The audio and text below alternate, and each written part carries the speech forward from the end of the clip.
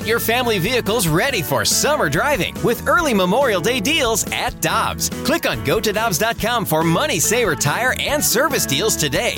Dobbs, with 43 locations, real deals are always close by. It's only a kick, a jump, a block. It's only a serve. It's only a tackle, a run. It's only for the fans. After all, it's only pressure. You got this. Adidas.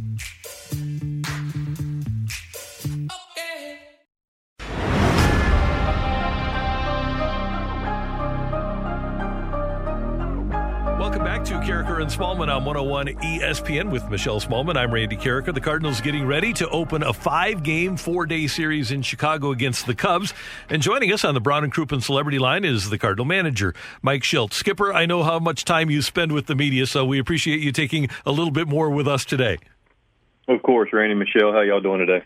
Everything's good. This is such a weird season. How different has it been managing games on a day-to-day basis for you as opposed to last year when all that was going on was baseball? Yeah, clearly different in every step of the way. Even the games are a little different in the fact of rules and the preparation, the limited ability to gather, everything. Clearly, for all of us that are listening, has changed, and you accept it. You move on to figure out the best way to create a solution for the ever-evolving game of baseball and the ever-evolving things that are around it. Mike, you, the front office, members of the Cardinals organization, have described this year as an evaluation year for some of your players. You certainly want to get them as many bats as possible, so you know what you have out of certain guys. And you've stuck with guys even when they haven't been performing or producing for you to get those at-bats. But how do you balance that evaluation with also trying to win every night? It has to be a difficult decision for you sometimes. Yeah, Michelle, you hit it's a great question and one that I continue to wrestle with, and it's, we always look, when you have young players, patience is required. Regardless, there's very few people that start their career, whether baseball or your occupation or coaching or whatever, that, everybody that started their career needed a little bit of pretty much an opportunity to find out and get their footing and have a learning curve to it. There's very few just absolute rock stars that just show up and just go into something that's really challenging like our game and just take off. So the patience is required for development, and but that patience you allude to is not something that we have high expectations that we don't, regardless of circumstance, we don't shy away from with the St. Louis Cardinal organization. So it is a different year in a lot of ways that we alluded to earlier, and it's a little bit different year where we are creating opportunities for guys that have earned them. These guys have ability, and they've rewarded some of those opportunities. And look, regardless of how much experience they have, there's not going to. This game is challenging. The veteran guys, have a more clarity and experience they can rely on to have an approach that allows them to be more consistent, which is a word I use a lot because that's really what we expect out of and want out of big league players is that consistency.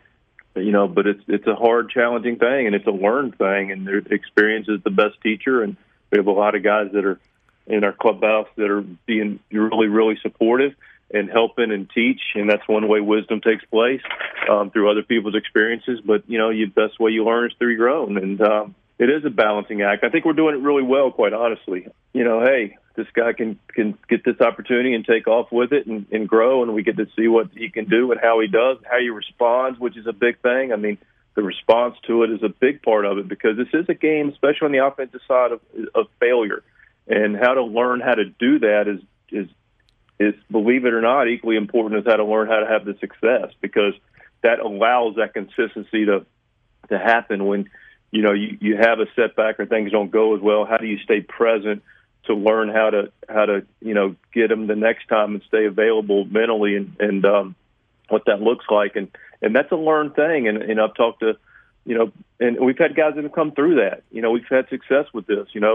I talked to Paul DeYoung. He's figured out what that looks like. He's had his learning curve, and he's been honest and open about it. look up with Jack Flaherty last year. If people look back and Dakota Hudson and say, well, the consistency's not there, and but talking to those guys and hey, stay with it and keep working and getting and take advantage of the experience that you have and listening to others and be better the next time out. And both those guys took that step, but there was a learning curve to it last year. I know we don't want to go through that learning curve, but it's important that we allow the opportunity to happen. But there is, and it's part of my job to figure out. And of course, I do get guidance from our front office appropriately so, and the balancing act of making sure that we have our ability to put our best foot forward and win and compete and give those guys the experience they can grow from is a delicate balance, and it's one we're doing the best we can to strike. Mike Schilt with us on 101 ESPN. And Mike, you used three terms there: expectations, learning curve, and patience. All three of those apply to Dylan Carlson, don't they? And right now, he's dealing with that learning curve. Heck, he played 18 games at AAA, took 4 months off from playing games, and then he shows up at the major league level. So with our expectations, he does have quite a learning curve, and obviously the patience of the organization. But what have your impressions been of Carlson? Yeah, I think that's a great way of looking at it, because people sometimes just don't, and understandably, they just know the name, they know the talent. He's had good spring trainings. He's really a super talented young man. He's going to have a nice career. But the fact of the matter is, that's one of the reasons that the learning curve's taking place more at the big leagues is because guys go through the minor leagues so quickly. And it's a credit to their ability. These guys are physically more advanced than they've ever been. For a variety of reasons we don't need to get into. But you do look up and you realize that you've basically played with people in your peer age group with close to similar experiences your entire life. And then you make that jump to the big leagues, and now you've gone and you've broadened not only the age level you're competing against, but more importantly, the experience level you're competing with at this level. And don't kid yourself to think that's not an adjustment. And so Dylan's handling it really well. We're going to continue to give him opportunities. The fact of the matter is I think he's going to be just fine. I think his learning curve will be fairly steep, and he'll get through it based on how he's able to mentally deal with it. And looks like he's very mature and even-keeled guy. And he's got ability. That clearly helps. So Dylan's going to be fine, and he's going to get through this. And there's going to be some growing pains, and we're going to look up in, some period of time and look back, years from now and go, man, what a career. But just similar to the people that have been established and have careers in any sport or any field or occupation, don't kid yourselves. And if you're listening, you had your learning curve too. If you're at your top of your field or you're close to it or you've had sustained success in the field, you probably can look back and realize that there was some moments that weren't real pretty when you first started. Is that the truth? We all have that, Mike. You're absolutely right. But when Dylan first arrived on the scene with the Cardinals, he was open with the media. I know you've spoken about this as well, about the mentorship that he received internally. Mm-hmm. And one of those guys that he mentioned and that you mentioned that really kind of took him under his wing was Paul Goldschmidt. Mm-hmm. And when we look at the leaders of this team, we know Yadier Molina, we know Adam Wainwright. They've been the faces of the franchise for a really long time. But can you take us behind the scenes into the clubhouse? What is Paul Goldschmidt's leadership role like with this team?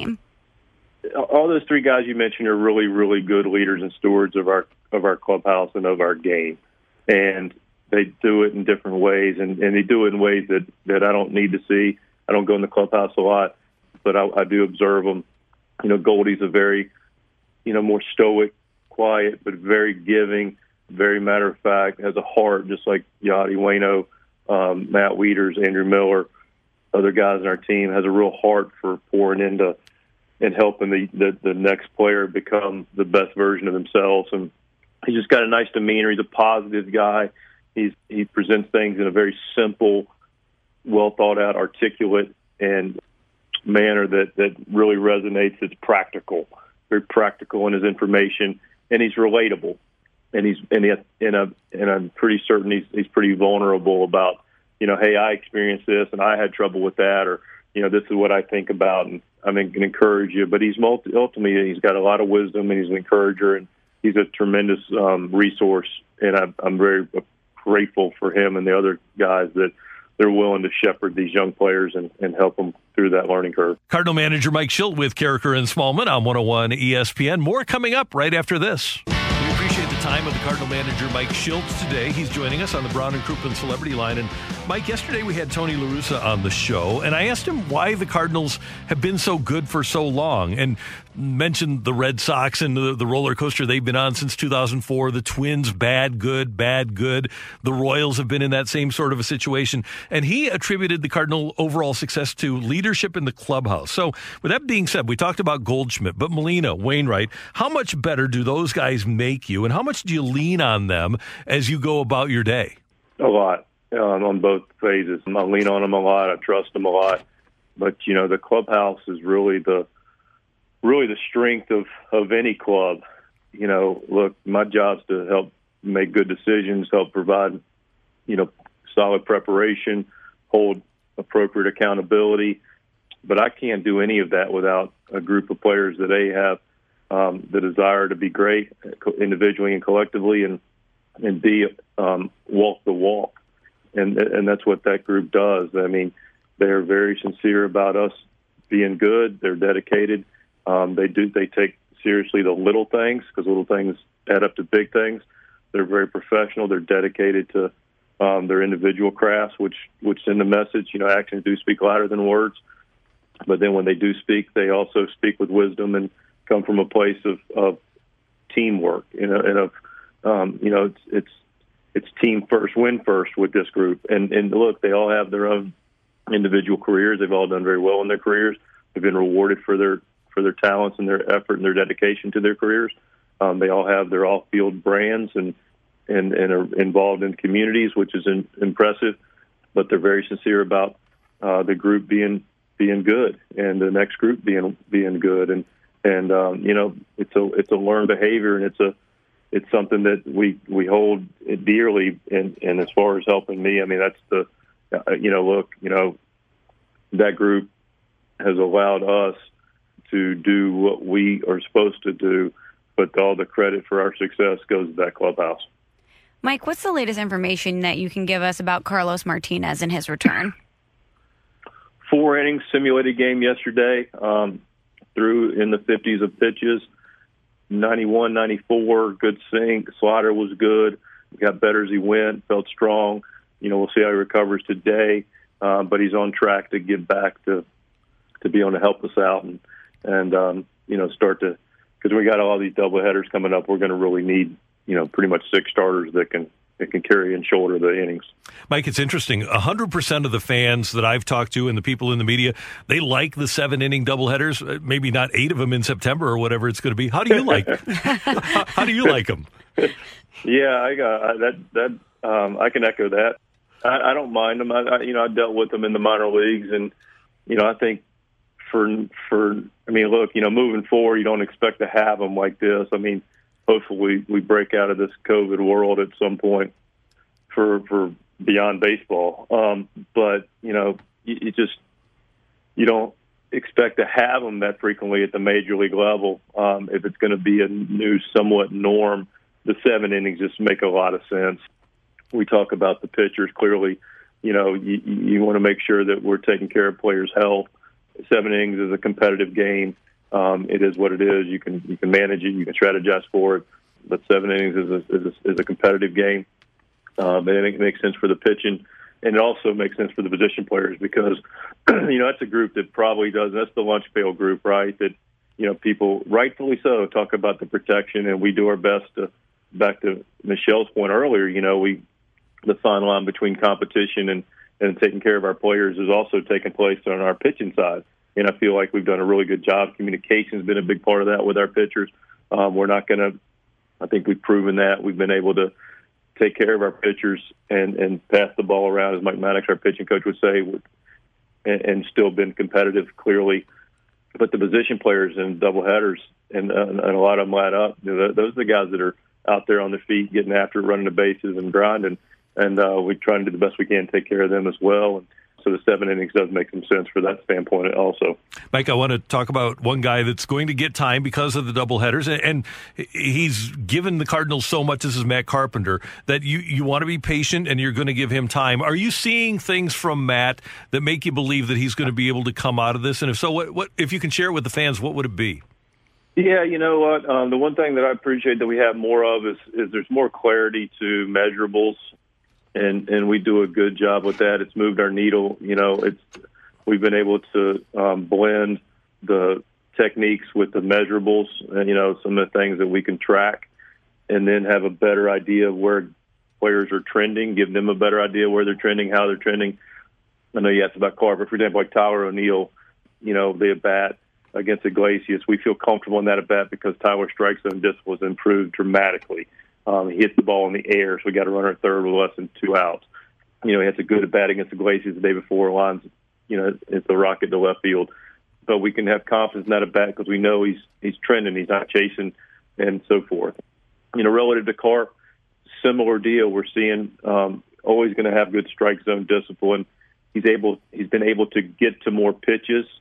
He's been able to handle more pitches. He's been able to barrel more pitches. You know, so all the measurable things point in the right direction. You know, he's not as dimensional. He just hadn't been rewarded as much. You know, he's hit the ball the other way more. You know, he's hit a lot of balls to the warning track, you know, especially in our stadium. And he's hit some balls at people. So in that regard, you know, there is some positivity that he's, you know, proverbially trending in the right direction.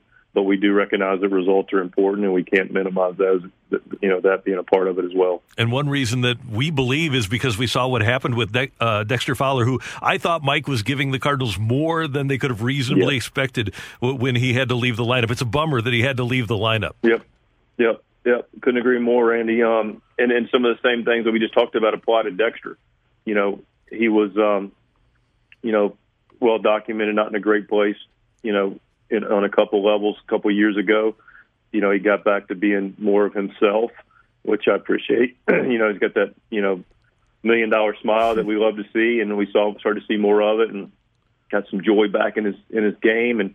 But also there were just some things that we were able to recognize that he was able to work on and individually, and he's got, you know, Barry Bonds is a guy that he's worked with as well. But there was clarity, and there was, you know, agreement on some of the things he needed to work on, and he was able to tighten some things up with his swing, and we started to see some of those measurables get back to where we would hope they would, as far as, you know, strike zone management, as far as exit velocity, as far as, you know, the swing itself, and just being more compact. And, you know, Dex is in a really good spot, and he worked really hard, to his credit, and he gets all the credit, to get back to being able to get the most out of his ability. And that's all we're really looking for at every turn with our players, is how do we figure out to give them the best tools and then allow them to get the most out of their time, energy, effort, and God-given ability. And Dex was able to do that, and having a really, really nice year, not only offensively but also defensively as well. A nice run and grab in the Cleveland series, 2 sliding catches, cut multiple balls off in the gap, holding guys to first base, a couple times led to double plays that, you know, just did a lot of nice things for us. You know, ran the base as well, and was, you know, continue to be. We talked about that veteran, you know, presence in the clubhouse. He had his own way of shepherding guys and being positive with our players. So, you know, he really picked up his game, stepped it up, and was having a nice season for us that was contributing to us winning, and going to miss all of that.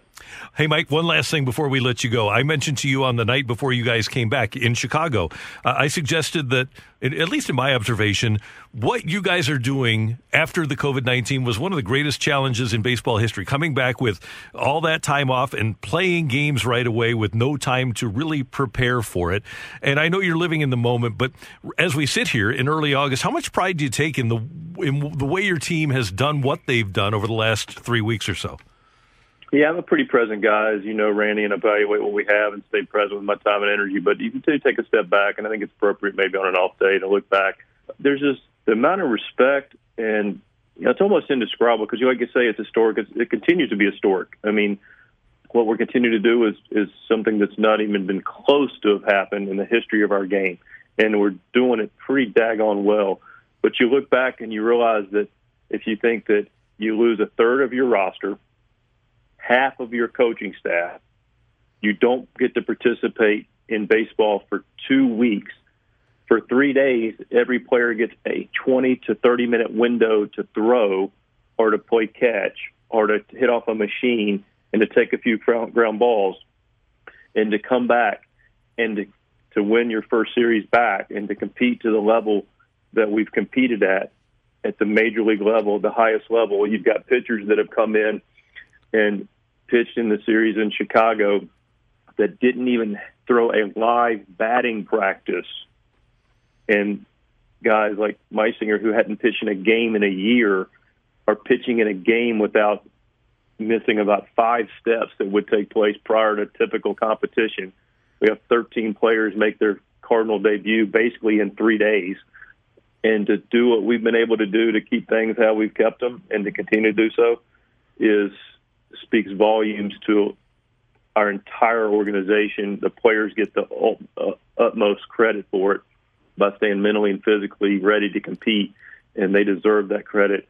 We do our jobs as staff, but I will say, based on some unbelievable, unusual, hopefully never to be seen again circumstances, our organization was able to step up, and people were able to step into roles, and we were able to keep this thing. We did our jobs, but people did their jobs really well, medically, from our clubhouse group, from our field staff, clearly across the board. There's people that did unbelievable work. And but we are where we're at now, and we move forward, and we continue to put our heads down and figure out a way to continue to find solutions to help us win baseball games. Mike, Michelle and I are lucky because we're fans with access, and on behalf of these two fans, we can't thank you enough for what you do, the time you spend with us, but also for bringing us Cardinal baseball. You know how important it is to this community, and as a couple of fans, we thank you very much. Well, we're grateful for it. We're blessed to be able to do it, and we'll continue to do our best to be good stewards of the organization. Thanks for having me. Go get them in Chicago. Thank you. Will do. Thank you. That's the Cardinal manager, Mike Shiltz. Great conversation on 101 ESPN. Another great coach coming up. We have connected with Dick Vermeil, and he'll join us next on Carriker and Smallman on 101 ESPN.